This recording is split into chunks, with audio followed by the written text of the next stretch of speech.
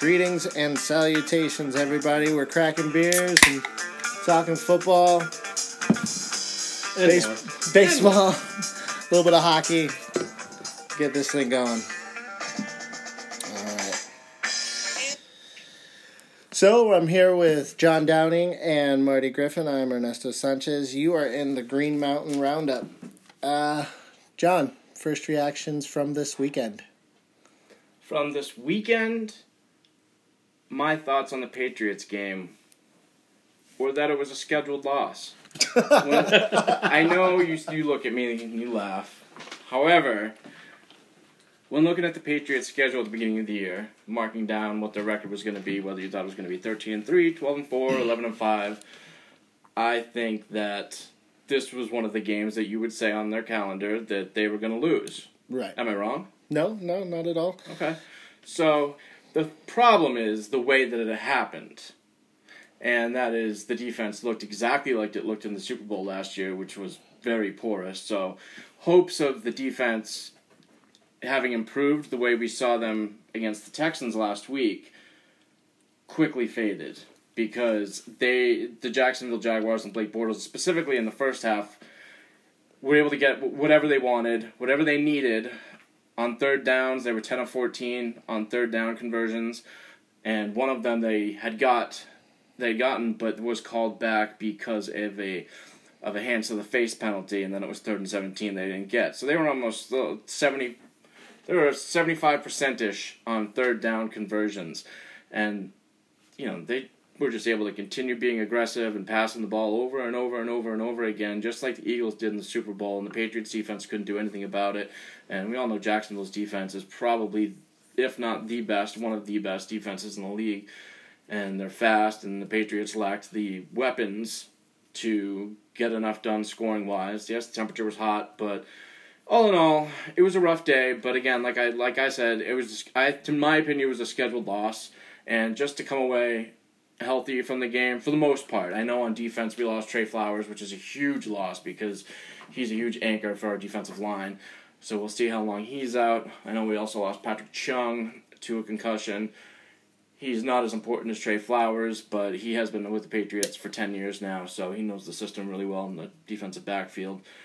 So it was disappointing all in all. It's upset. Of course, you want to win every game you play, especially against a team that, like Jacksonville, who talks so much trash. You want to go down there and throw it right back in their face that you're not quite ready for prime time yet. But I think it's a little bit of ego versus necessity. I think necessity was that Jacksonville needed to prove themselves very early on, come out of the gate, be a little bit different, be a little bit more aggressive, which we saw with Cole and Bortles and just the whole passing attack. They went downfield, they went at him, they didn't dink and dunk and rely on the defense. They came at him. I think the ego side of it is like we're the Patriots. We can play our game set. We can do what we normally do. If we were there in the fourth quarter, which they were in the early part of the fourth quarter, they could have made some moves. There was a couple of mistakes there, but I just think that it was a situation where you're missing Edelman, you're missing key players, but you still kind of stay on the same track. You don't want to put Brady out there a little bit. He had to sit in the pocket yesterday, which is not comfortable at all. You could tell he's not comfortable. Absolutely. But I think it was just Jacksonville putting their foot on the gas pedal and saying, this is our chance to say we're here. We're going to challenge you guys in the AFC this year. This is going to be us in the end. That's the way I took that game. I still took New England in the game because it's New England. It's always New England. There's always a chance. You give Brady a chance. They find a way more often than not. Pretty much. But, yeah, that's the way I saw it yesterday. And it caught them by surprise a little bit, and they were on their heels most of the game. They were down by 2 touchdowns with heading into the fourth quarter, I believe, yesterday. And it was one of those situations where you never felt like the Patriots are out of it. It's they're so intimidating. The body of work really speaks for itself. That and I think Jacksonville really kind of learned the history there, and you don't beat this team by sitting back and protecting the lead. The only way to beat this team is to keep it coming because Tom's going to be firing back. So that brings me to another question. I wanted to ask both of you guys what your opinion was. So was Jacksonville continuing to be aggressive in the fourth quarter while they were up by multiple scores? continuing to pass the ball over and over again. Even first down, second down, third down, they were just continuing to be aggressive and pass the ball. And was that a product of them learning their previous lessons from the game before, where they got conservative in the AFC Championship game last year and they started running the ball and trying to run clock? Or was it a product of them not having Leonard Fournette, who's their big back, to run the ball with?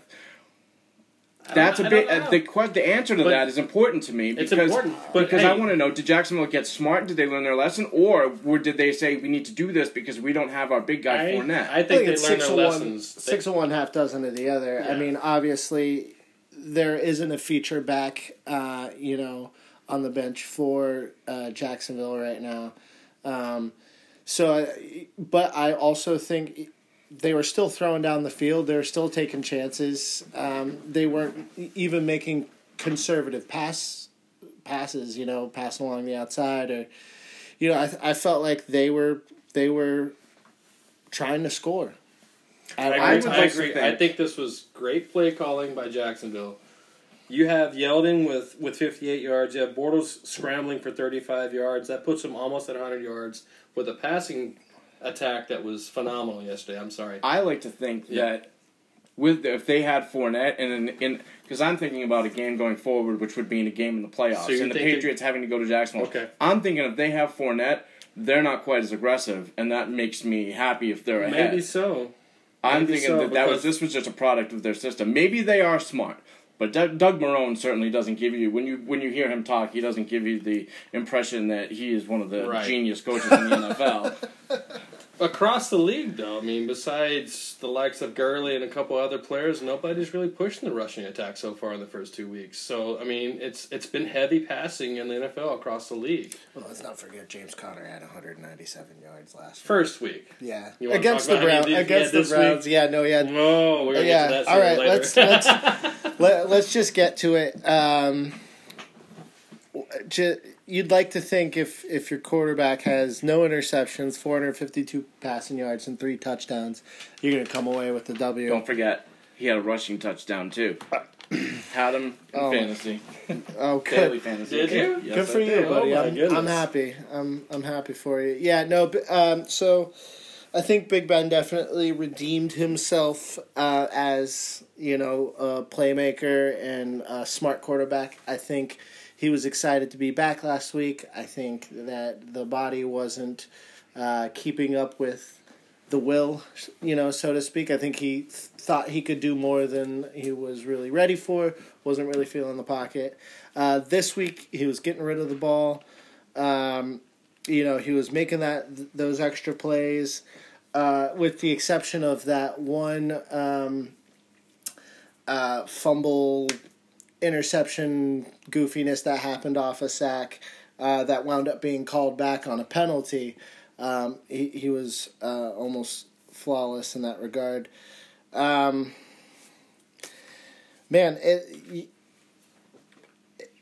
It's such an interesting game. Oh God, there was just no defense. I mean, they made Patrick Mahomes look. It's like Andy Reid look like Tom Brady. It was insane. He just 12-minute man. He had a hell of a scheme the first quarter, and it just seemed like it went stagnant. They just lost momentum. They were taking advantage. They were taking advantage of Pittsburgh was playing that soft zone, and they're throwing right underneath their safeties and breaking tackles and. Andy Reid's extremely creative. We saw what they did week 1 last year coming into Foxborough on opening night when they unleashed Kareem Hunt and Tyreek Hill, and that was with Alex Smith, and now we have Mahomes. So why does Kansas City phase out in the second half of the season a lot of the times?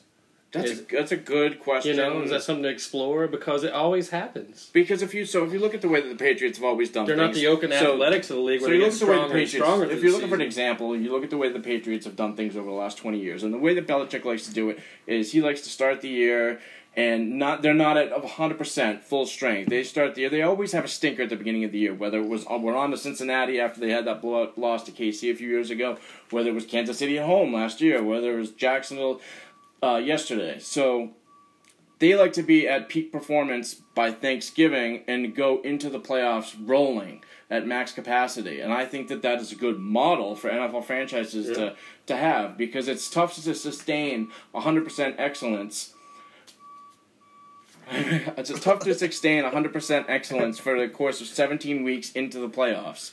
Agreed, right? Right. So if you're peaking early, it only seems to make sense that you're going to teeter out or fade out a little bit and once the playoffs come around. And you're right, that's exactly what's always happened to Andy Reid coach teams. Maybe he just puts too much out there on film too early in the season.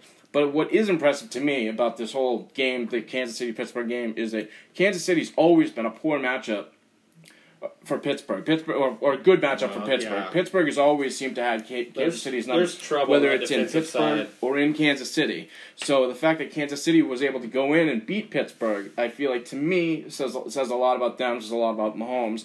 But yes, of course, it remains to be seen if Kansas City can withstand this for the entire duration of the season. You always love to see a good tight end to fall on. Kelsey had 107 yards that game. Like, he was solid. You know, Watkins, I was talking to you earlier, I think he could be a comeback player of the year. The guy looks good.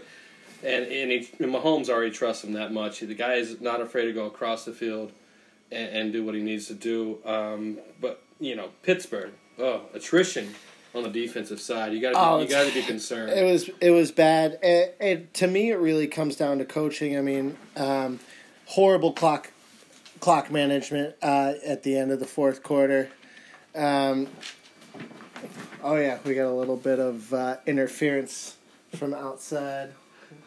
Somebody's cleaning the sidewalk outside. They're literally just outside. But anyways, it doesn't matter. Johnny's literally up on the couch looking out the window in striking distance. You can start like a puma. Start barking at it. Is it a street We're trying to eliminate We're trying to eliminate our background noise with the clicking of the pens and whatnot, and then we get some guy parking outside. Yeah, what is he parking? I don't know, his gardening truck or whatever. I got an idea. Let's do a show in the machine shop next week. Be great. So back to coaching. A horrible clock management at the end. The fact that we couldn't get off the field in time for the 2-minute warning was just heartbreaking. I mean, you see it time and time again with the Tomlin and the clock management. You know, at the end of the year last year, he's saying that he's calling the defensive plays, so everything's on him. But then if that's the case, what do we have? Head coach needs to be freed up to watch over all responsibilities. It's just like, what do we have the defensive coordinator for? Exactly. In that case, there's discourse on the sideline. I mean, and not to bring it up and be that guy, but I'm going to be like Antonio Brown. Like, there's problem with players coaching between players. You can see it on the sideline over there. Joey Porter's our linebackers coach, and where has a consistent... Hasn't this always been a thing in Pittsburgh, though? Even going back to Joey Porter and even going back to Neil O'Donnell back in the day, hasn't there always been some sort of inner rift between Steelers? I don't know, man. I wasn't alive for when the... I feel like it's part of who they are. I wasn't alive. Is that his way of getting back at us, like, subconsciously? No, I wasn't alive then, guys. I was part of who the Steelers are. And they're always uber talented, so they overcome a lot of it. But when it comes to crunch time in the playoffs and games they need to have... I wasn't alive for when the Steelers were the Steelers. Yesterday. I'm like, I think it's a change for Mike Tomlin in that system. Well, that's the thing. They don't... It's been a long time coming. They need to pursue that, but I don't think they're going to. I don't think until we have a losing season. Yeah, it's not. If they can't beat Kansas City anymore, that's a problem. That is a problem, and I agree 100% because I think there's a level of discipline and a level of accountability that isn't there, and professionalism, and I you gotta love the guys that are promoting their brand and having a good time. I'm a big Juju Smith-Schuster fan. He had a hell of a game. He had a hell of a talent on the team is unquestioned. But did they give up on Antonio Brown too early? That's the question. Well, I think you gotta have. There's gotta be a balance. Yeah, there's gotta be a balance, but you also have to have. You gotta have people in your room that are at the same goal, and at the end of the day, that's 7 points for the black and gold, and that's gotta be good enough. and you just do the best you can. Like Hines Ward. Hines Ward was an egomaniac. Hines Ward was all about his brand, but he was team first, and he'd do anything for the team. No questions asked. He's out there with a giant-ass smile, knocking people on their ass. I gotta take that back. I gotta take that back too, because they went to Juju 19 times and Antonio 17 times targets wise in that game. So that's a lot of receptions. Juju had 13. Juju had 13. Yeah. He had 19 targets, but he had 13 receptions for 121 yards. Maybe that was my perception of the game. Just seemed like Antonio was just that far out of the game. Maybe it's just like me reading. Well, he didn't look like himself, and you gotta also remember he's still nursing that was a quad. Yeah. He's still nursing that quad injury. Hasn't looked the same, and I think because he doesn't have the size some receivers have. He doesn't necessarily have the speed some receivers has. So a lot of it is his athletic ability, which is absolutely insane, in his hands. And with his quad, we haven't seen that athletic ability. I don't think he's getting as open. You see Ben throwing into triple coverage, left and right, trying to find him. I just think that's what we're seeing. So right now his bark is bigger than his bite. Speaking of old Steelers, what I found out last night? Do you know the HBO series Ballers? Mm-hmm. Rashard Mendenhall is a writer for the show Ballers and a producer. Oh, that makes so much sense. I saw it on the scripts on the postscript as a. Actually, no. As the show was starting, I saw Rashard. Oh, what's that? We've had a clicking problem. Thinking it's a pin, and it's Johnny's vape. That's what it is. And we just figured it out. Mystery solved. Mystery solved. All right. And Rashard Mendenhall's learning writer tools. for the Ballers. That makes a lot of sense. Yeah.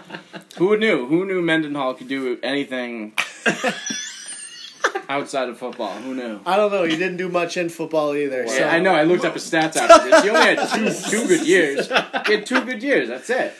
Yeah, well, that was. Two more than most by percentages. Okay, and that's Mike Tomlin doing his run the wheels off routine. So, Marty, I fell asleep in the middle. You were snoring away. Not in the middle, at the very beginning. I was like, oh, God, the Cowboys are on. And I was exactly. I passed on most of that game as well. I don't blame you. Cowboys are a hard watch these days. Oh, wow. I was just getting pooped on early. It's okay. 2013 win by the Cowboys or the Giants. I call this game smoking mirrors because it's easy for a Cowboys fan to want to jump on this and say we got to win against Giants. Saquon Barkley, Manning. You got Nate Soldier. You got Flowers on the line, but Flowers and that O-line for Giants did not show up. Flowers stinks. Stinks. Horrible. Only better this year is that he's not playing left tackle. Now he's on Eli's front side. And we had an efficient offense. It was not bad. Dak Prescott, 16 for 25, 160 yards, a TD. Efficient, no sacks, no interceptions. They're definitely playing, field position, not pushing it too hard.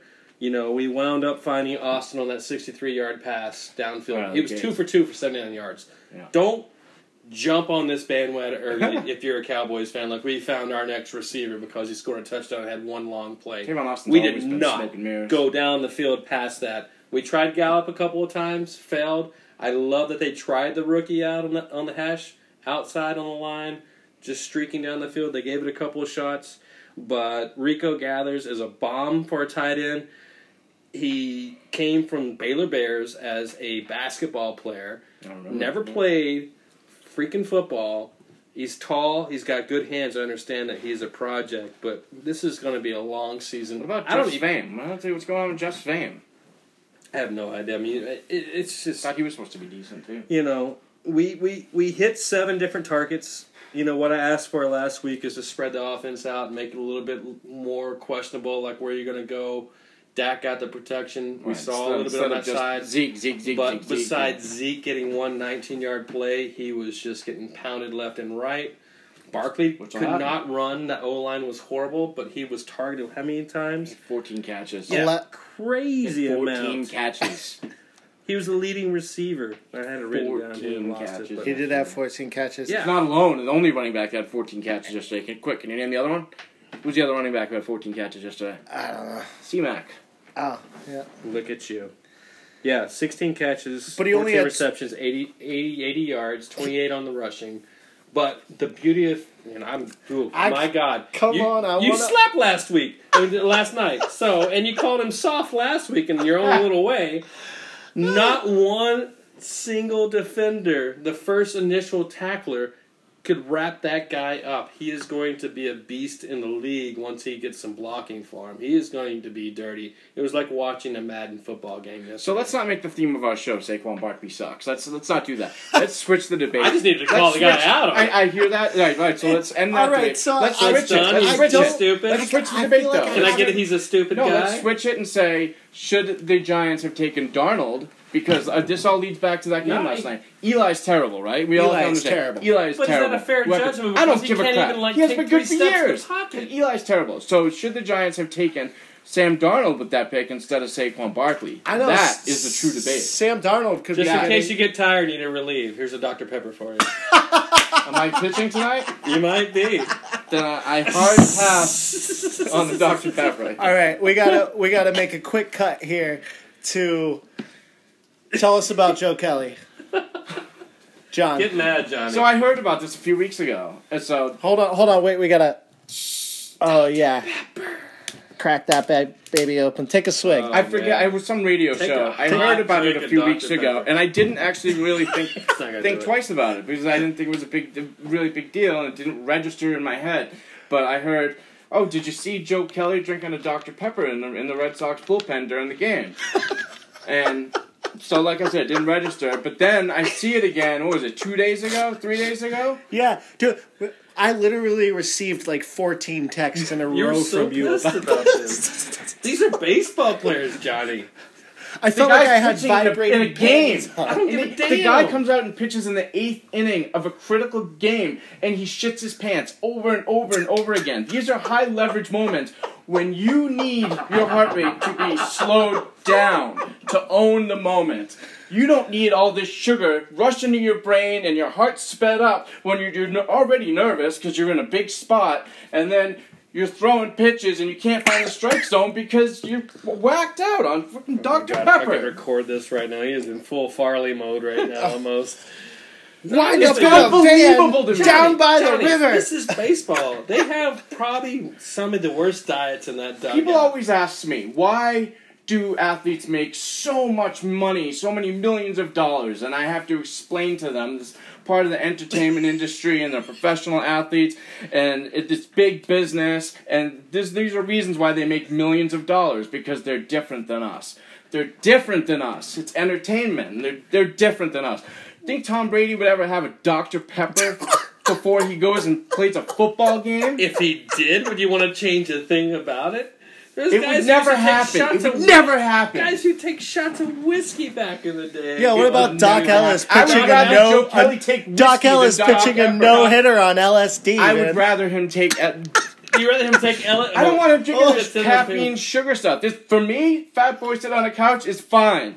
For Joe Kelly, not fine. And it explains everything. It explains everything. Football players sneaking Snickers and hot dogs on the sideline. Who knows what they're treating themselves with in the halftime show? Yeah, it explains everything. You think if that guy was caught on tape after throwing... If that guy was caught on tape, and I know you way too fucking well. If he was caught on tape after throwing a no-hitter, and he ate 2 cheeseburgers in between that inning, you like, feed that motherfucker some more cheeseburgers. I know you. It was just a bad moment. You're pissed and you saw him drink a Dr. Pepper. Now Dr. No, it just explained everything. It explained why he can't be trusted in the 7th or 8th inning. Johnny, it explains it all. Johnny, you think Phil Kessel is eating clean? He is. He literally shakes on the mound. You watch him, he shakes. He shakes on the mound. And then he can't throw a strike. He's hitting batters left and right. Oh, true story. My one of my stepdads did like 30 days in treatment center for caffeine addiction. No. Yes. Shout out to professional Joe athlete. Professional athlete. Making millions. Athlete? Was he $8 million a year? Fat miserable fuck. Okay, was he like snorting no-dos or something? Like snorting? Yeah. Just in the trucker's alley behind the Oh, Jesus. stop, just doing everything. It pissed Give me him off. blowjobs for zingers. It pissed me off. That's how I want to It pissed me remember off. to Joe. Pissed me off. Oh, his name's Joe! Pissed me off. I'm telling you. If I see that guy again in the playoffs, I will lose my mind. Oh, my God. I will lose my mind if he's on this roster. On that note, Oh, speaking of, because I haven't been keeping up with it, how'd Sale do? Okay. Yeah. Let's talk a little bit of Chris Sale. He pitched 3 innings yesterday, extended his scoreless inning streak to 32 consecutive innings, but more importantly, how did he look? I'm concerned about the fastball velocity still only being 93, 94 miles an hour for a guy that was throwing consistently 97, 98, 99 for the entire season. I think it's a concerted effort by him and the team to try to Ease him in? ease him in. Right. I was about to ask if that's more like him being reserved and just pushing think it. so. 80%. But at some point, soon, within the next start or the start after, he has to get back to He it. has to have because one good if you're going to solid go start against the before we go Astros into the playoffs. or Yeah, I the know what you're going Yankees, in with it. Yeah, right, exactly. He can't be throwing the 93, 94 with No. the flat slider because what team happened like last the year, the Astros would Astros eat him bombed alive. him. Yeah. Well, he had 2 home runs Yeah. against them last year in the playoff game. That can't happen, so he's got to be able to get it ramped back up to 98, 99 miles an hour. I agree to that, for sure. And Astros showed, they came out of that series with Oakland. I mean, not Oakland, but at Diamondbacks last week, taking 2 out of 3. So they're still holding strong right there. They're showing that they're ready. They're back again. They're a full strength staff. Yeah, that's the team I'm most worried about. Yeah, you have to be worried about them. That's why Joe Kelly drinking Dr. Peppers does not give me confidence. I think he's just ready, dude. Dr. Pepper's a strong Texas-born drink. He's just getting infused with that Texas drink. You know what I'm saying, bro? I'm not having it. He's the only one back there drinking them too. He's the only one. Oh my God! I wish we need to get. Sale has a this shirt needs to that be a says 30 for 30 and investigate what is the truth behind Dr. Pepper. Yeah, don't drink it if you're going to be in high leverage situations on the mound in critical playoff games. Oh, God. Shall we take a quick break? All right. No, we're right there, huh? Yeah, no, we're doing good. All right. We're doing good. We're going to keep it going. A little Flash Gordon, maybe? Yes. Let's talk the big... Okay, so we couldn't even get to enjoy a good old-fashioned Patriots loss because today we're all on the fucking Gordon train. Are we? I mean, I didn't get him. Johnny is. Yeah, We're on it whether we want to be or As not. a Cowboys fan, it's like being the same kid on the block and seeing Johnny Jesus break his Christ. bike yesterday and turn around and gets a 4-wheeler today. I got the best bike on the block. Spoiled little rich I kid. don't have even a bike. I got a 4-wheeler now. Asshole. Son of a fucking bitch. Yeah. Yeah, when I heard that, it was definitely pants off time. Yeah, it's Bill Belichick's home for wayward boys. But as the day went on and I thought about it more and more and more, I have to be cautiously optimistic. What are the actual percentages that we think that this works? So in the stipulation part of the trade is that if Gordon plays 10 games, then the Browns receive a 5th round pick. If he doesn't play those 10 games, then the Browns have to give back a 7th round pick. So it's almost a wash for not. And Belichick won't let it go more than 5 games. If he gets an early indication that this is not going to work, they're going to drop it. I'm concerned. I think it's a win-win. I just think it's a win-win. Or drinking again.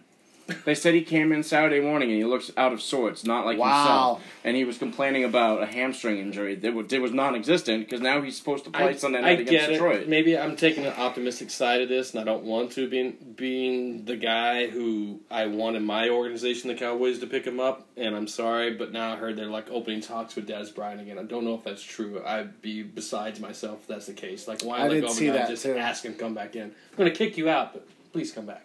Once you're desperate. Yeah, exactly. I think they're trying to teach him a lesson, and also, I mean, What's the lesson? We need you? No. The lesson is don't be a dickhead, or we'll get rid of you. That ego is not going to. There's no way you're going to penetrate that ego with that kind of philosophy because all he's going to ask. Look for how is he more was money. sucking up to the Browns, man. And Harden. He's been to the Patriots. Oh, actually, you know what? They're doing the same thing to the Now Patriots that too. did they get when we were watching Hard Knocks and we were like, They wanted him in there. They maybe wanted to. but I wonder. It was money. It's all money. They didn't match his demands. He wants $8 million plus, or $8 million or more this year. He's got plenty of money. They were only willing to go 5 to 6. He's going to sit back and fat, or he's going to make a little bit more and just be even fatter. And I don't want to see Des Bryant in a Cowboys uniform. I don't want to see Des Bryant in the league. I'm sorry. I just don't respect the guy. Name is better than the skill at this point, though. What's that? The name is better than the skills at this point. True. And the longer he's out of the league, the greater that separation becomes. The name becomes better than the actual skills on the field. Can you put him in the same category as Bell? No.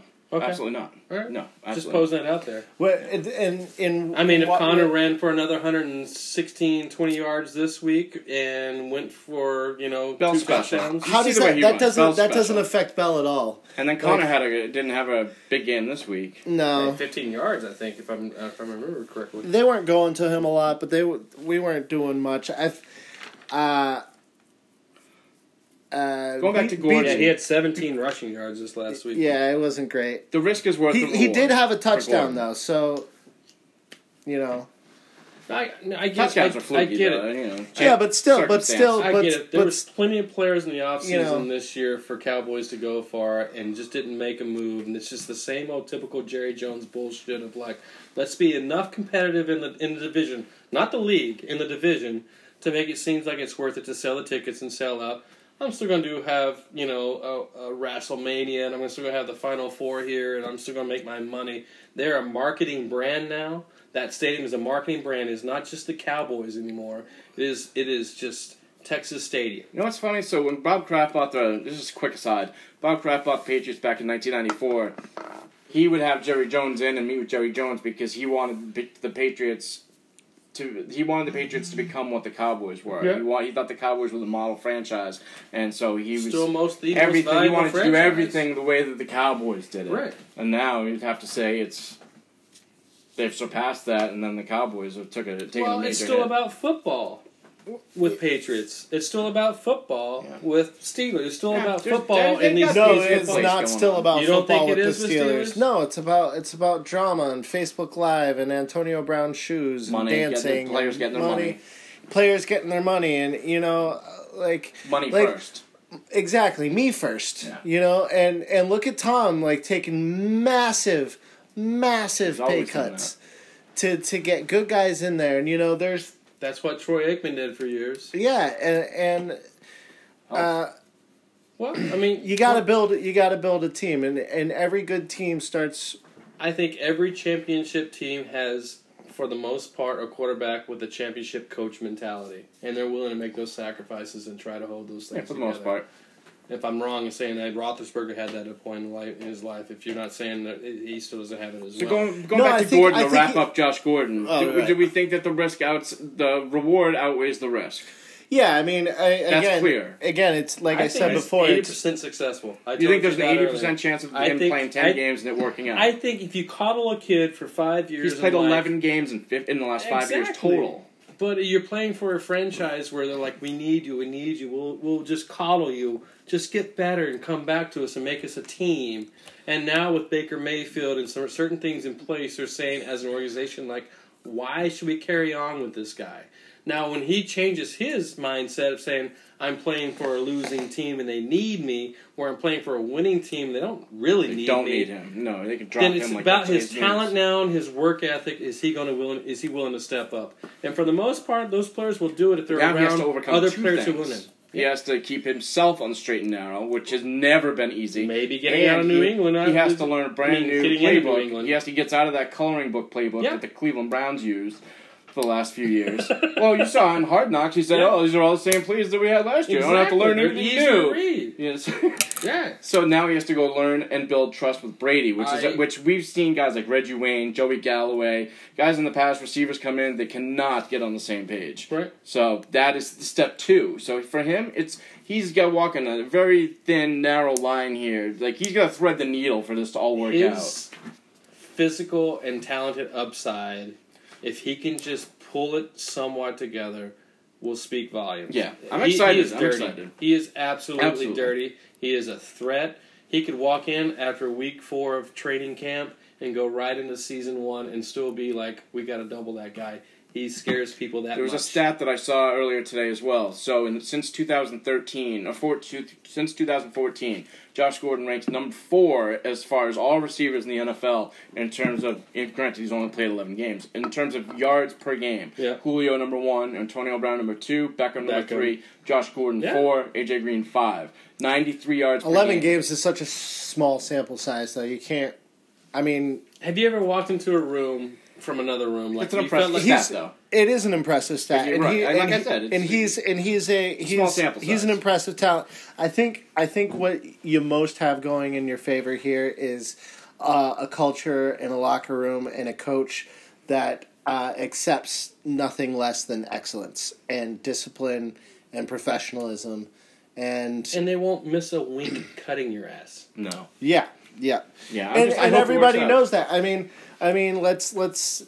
The only thing that scares we me still is don't. that We tweet still is like, don't know what Malcolm Butler did. That's still kind of like that ego like move afterwards is like, wow, thank you, Cleveland. Like he said a lot of good things, but that one tweet that was like, who's looking for a receiver now? Like it came out so quick. Is like, I'm ready. What are you talking about with Gordon? When was this? This right after he was released. Today is a tweet. This was today. Yeah, I missed that. When he found out he was going to be cut. He was just like, who's looking for a receiver? Like, just put it right out there. He said a lot of great things about the Cleveland organization. I mean, they did stand by him. He acknowledged that.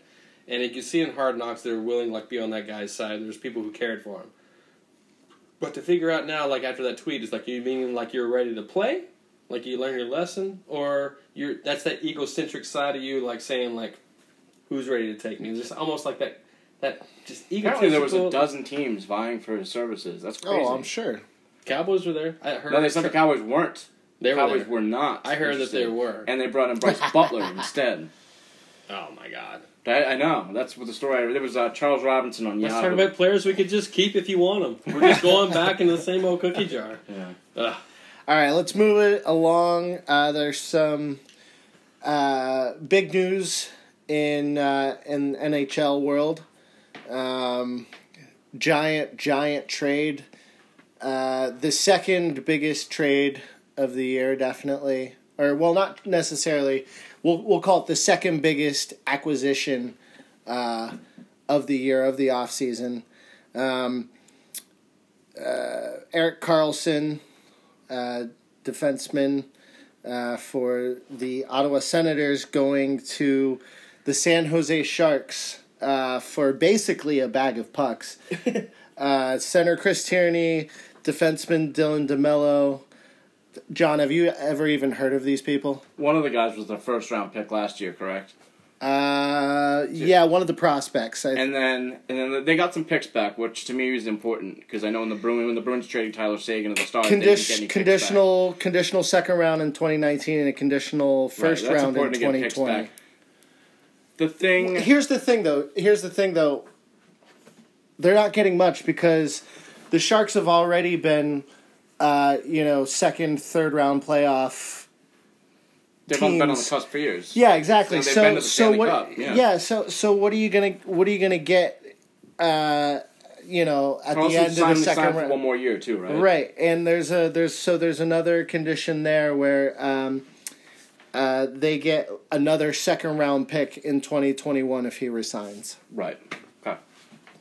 I mean, I feel like Ottawa could have gotten more if they weren't so afraid to trade him within their conference and within their division. It wasn't that they were afraid to trade him. It was that they were dead set on trading away Bobby Ryan's money with that. So it was basically like, take this awesome player, but I need you to give me $5 million or I'm going to kick you in the nuts as well. Yeah. I mean, Ottawa's rebuilding, so I guess it was a move they had to make. But I know as a Bruins fan, he was a guy that really, especially a couple years ago in the playoffs, Karlsson really hurt us. And I think going to play in San Jose, how do you think that's going to pair out with Burns and Karlsson, two right-shot defensemen? Do you think that they'll play on the first line together, or do you think that they'll have Burns on the first line, Karlsson on the second? The first pairing, it's hard to say. I think they're going to try and spread that around because they're both puck-moving defensemen. They're both shot-first defensemen. I think it doesn't make sense to have them on the same pairing, and also being able, you can get a a lower pairing guy that's just going to be a stay-at-home defenseman, and that'll work great. Didn't the Sharks also toy around? They did. They toyed around at the end of the year last year with moving Burns up to offense to forward. That is the dumbest but shit they did. ever. They did toy around with that a little bit. They did, but for me, that's a sure sign of a desperate hockey team. Right, you have Burns, you keep him. Yeah, exactly. So, for me, this feels a lot like a trade that doesn't necessarily need to happen. Like, the Sharks already have Brent Burns. You don't really need more than that. It puts them over the top in the West? I don't think it puts them over the top because, again, it's just not a need that we have. It'd be like the Steelers picking up another wide receiver. It's just, we don't need that. What they could use is a forward. Like, Joe Thornton is still their number one center, and that guy's 65 years old. Like, so I also feel the same thing about Toronto, the other acquisition I was talking about this summer, and them picking up... Loaded offensively. Them picking up Johnny Tavares, or not Tavares. Or yeah, John Tavares. Hometown kid. Exactly. I think it's a great story. I think, it like makes them super intimidating, but they already have a number one center. They already have a face of the franchise in Austin Matthews. There's no reason for them to pick up John Tavares. Defensively. They need help. Right, exactly. That's what I'm getting at. So, it's pretty frustrating in that respect, when they're in a fantasy culture. Everybody is all about, collecting hockey cards, to steal a phrase from, one of my guys, Mark Madden. It's just one of those situations where you don't want Ron Hainsey being your second best defenseman on your team. Like, that's not going to win you anything. It doesn't matter how many goals you score. They're going to put just as many back in your own net. The Bruins exposed them in Game 7 last year, the first round of the playoffs, doing that. Yeah, exactly. So, yes, Toronto made it a scary series, but in the end, they were able to pummel Frederik Andersen in Game 7. So I think just to wrap it all up, I think San Jose's power play is going to be absolutely insane. I think they're going to. That's where they're going to score all of their goals. They're going to be unstoppable. I mean, think about it. You got Logan Couture, Joey Thornton, Joe Pavelski, Brent Burns, Erik Karlsson. I mean, that's just so much talent, and especially on the back end there. So, I don't know. Preseason is officially started. We've talked about getting a little bit of a NHL season preview going in the next couple of weeks. So I'm excited, man. It's there's lots of great stories out there, which I think, at least for me, makes for a good season, So just to wrap it up, guys. What are we excited for next week? Or before we get to what we're excited about for next week, Johnny, looking at the board for week 3, who's our next tie? Our next tie? Who's tying next? There's a couple candidates right off the bat. If we go straight to Thursday night, Jets, Cleveland. Very true. That is tie written all over it. Battle of attrition. Okay, what if they tie 0-0? Wouldn't that be the best thing ever? That would be so Jets, Cleveland. But moving away from that, we could go to... I could see Denver, Baltimore tying. I could see Giants, Dallas, Houston. Seattle with those two defenses. Dallas, Seattle. Yeah. That's about it. But my number one pick would be Jets, Cleveland. Yeah, is this a new segment, Predict the Tie? Classic 0-0 tie. I cannot believe Minnesota and Green Bay tied last week. We should be getting Sam Darnold against Baker Mayfield on Thursday night. Right? Don't we deserve that? Right? Don't the Browns and Jets fans deserve that? They do. Oh, man, I would love that. They really do. But there are some good games next week. Next Sunday night, we get the Patriots at Detroit. That's Belichick against one of his disciples, Matt Patricia. That should be a bloodbath for Patricia. It's just gonna be awful. Next Monday night, we'll be going live with our third podcast, Pittsburgh at Fitzmagic and his Tampa Bay Buccaneers. Man, Can Pittsburgh stop the Magic? I gotta say, his tweets that he's putting out there, like watch your girl, like whose stuff did he right whose stuff did he steal? Deshaun Jackson. Deshaun Jackson. Yeah, I said he's on fire. He's out there in the chain. I mean, he's too cool for school. He looked like Conor McGregor's older brother. Yes, he did. Oh God, we didn't even get to. This is probably my favorite game next week. We didn't even get to the mid-game retirement, Johnny. Real quick, 30 seconds on the mid-game retirement. Give it to Marty. Davis. Irrelevant players are irrelevant to me. He hasn't been good in 5 years. That guy was good in Indianapolis. He got paid and. That was like the ultimate fuck you to the Bills organization right now that I believe, because I feel like they are failing as an organization, as a team. Von Davis to sign that big of a contract with that bad of a team and think that guy is going to just push you through. What's he going to do in that division? What's he going to do for you on that defense? There was plays that they showed for him last year just quitting. Like 3 or 4 times on the same play. Yeah, it was so embarrassing. Can you be ultimately surprised? Yes, that's the lowest, dickest move you can say to your team, to just get dressed at halftime and walk out. Can you imagine? I mean, we work in the restaurant industry. Can you imagine? I mean, I get pissed if a busser just like, I can't take it anymore, and just walked out. I was just like, that guy's the biggest fucking loser in the world. And he makes less than $80 million. $8 million a year. You know? I don't know. I'm just beside myself. It just blew my mind yesterday. What I'm excited about, I'm hearing early talks with Jamal Crawford to the Celtics. And what a great journeyman outside shooter to complement that team. Like that bench roll. Oh my God! If he could sign, I'm sorry, I don't want to like build that up, but he would be great not only for the bench, but just for the locker room. He is a consummate. Because if you can bring in Marcus Smart to play D on the second unit with Jamal Crawford to score, that's good. Oh my God! Like if a guy's coming off your bench averaging more than 12 points a game, which he's more incapable of, he is solid. So sorry for basketball preseason, like. It's a month away. I know. But it's here, and I'm excited. And Hayward's looking like he is solid and faster than ever. I'm gonna ignore all the Irving talks of leaving next year and just. We're just gonna ignore that. Pretend it's not happening. Just focus on it right now. It's gonna come up sooner or later. Let's just focus on this year and winning. That's gonna be a great team. But that's what I'm excited about this week. Nesta. All right, for me. I'm going to dive a little bit back into some hockey talk.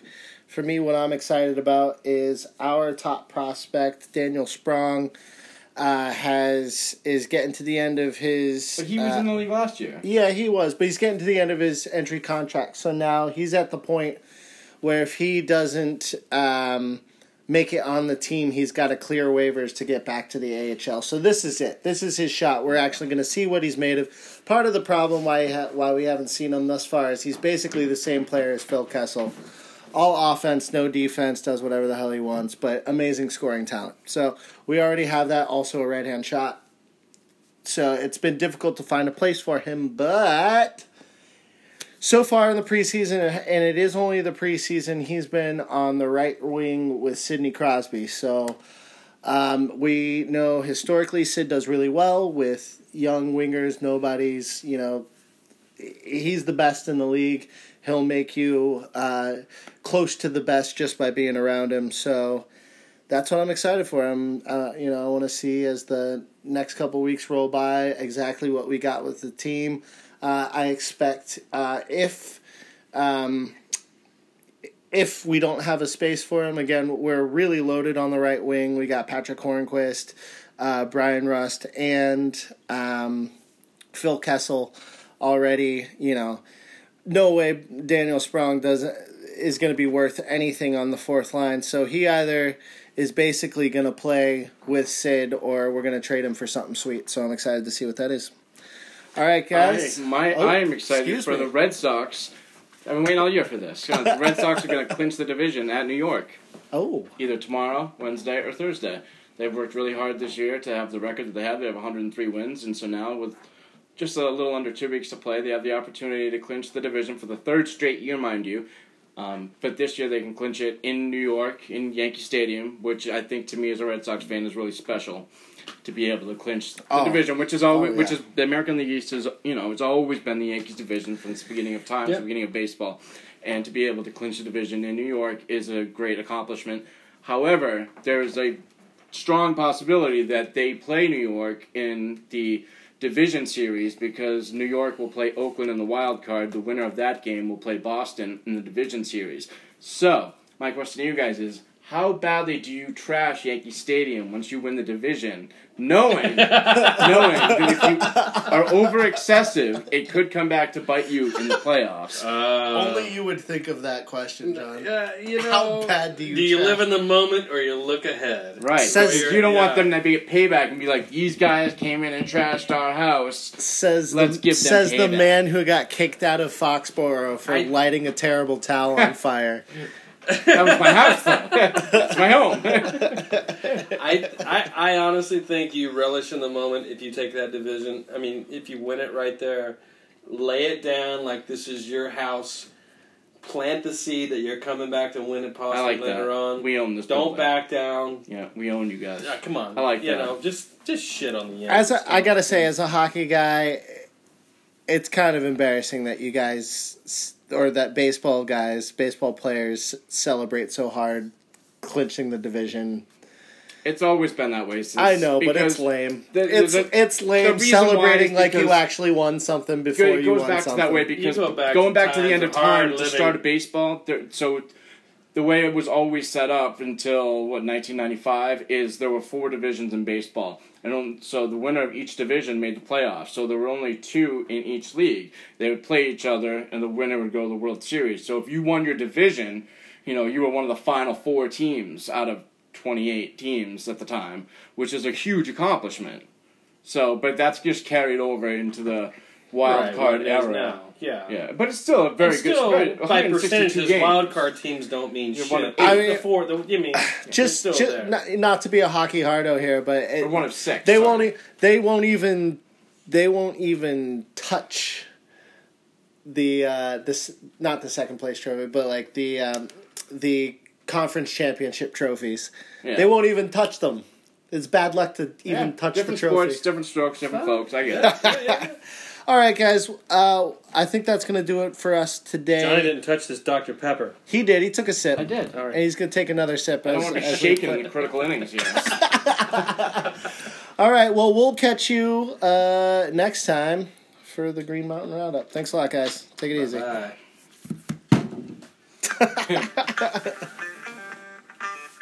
That's good.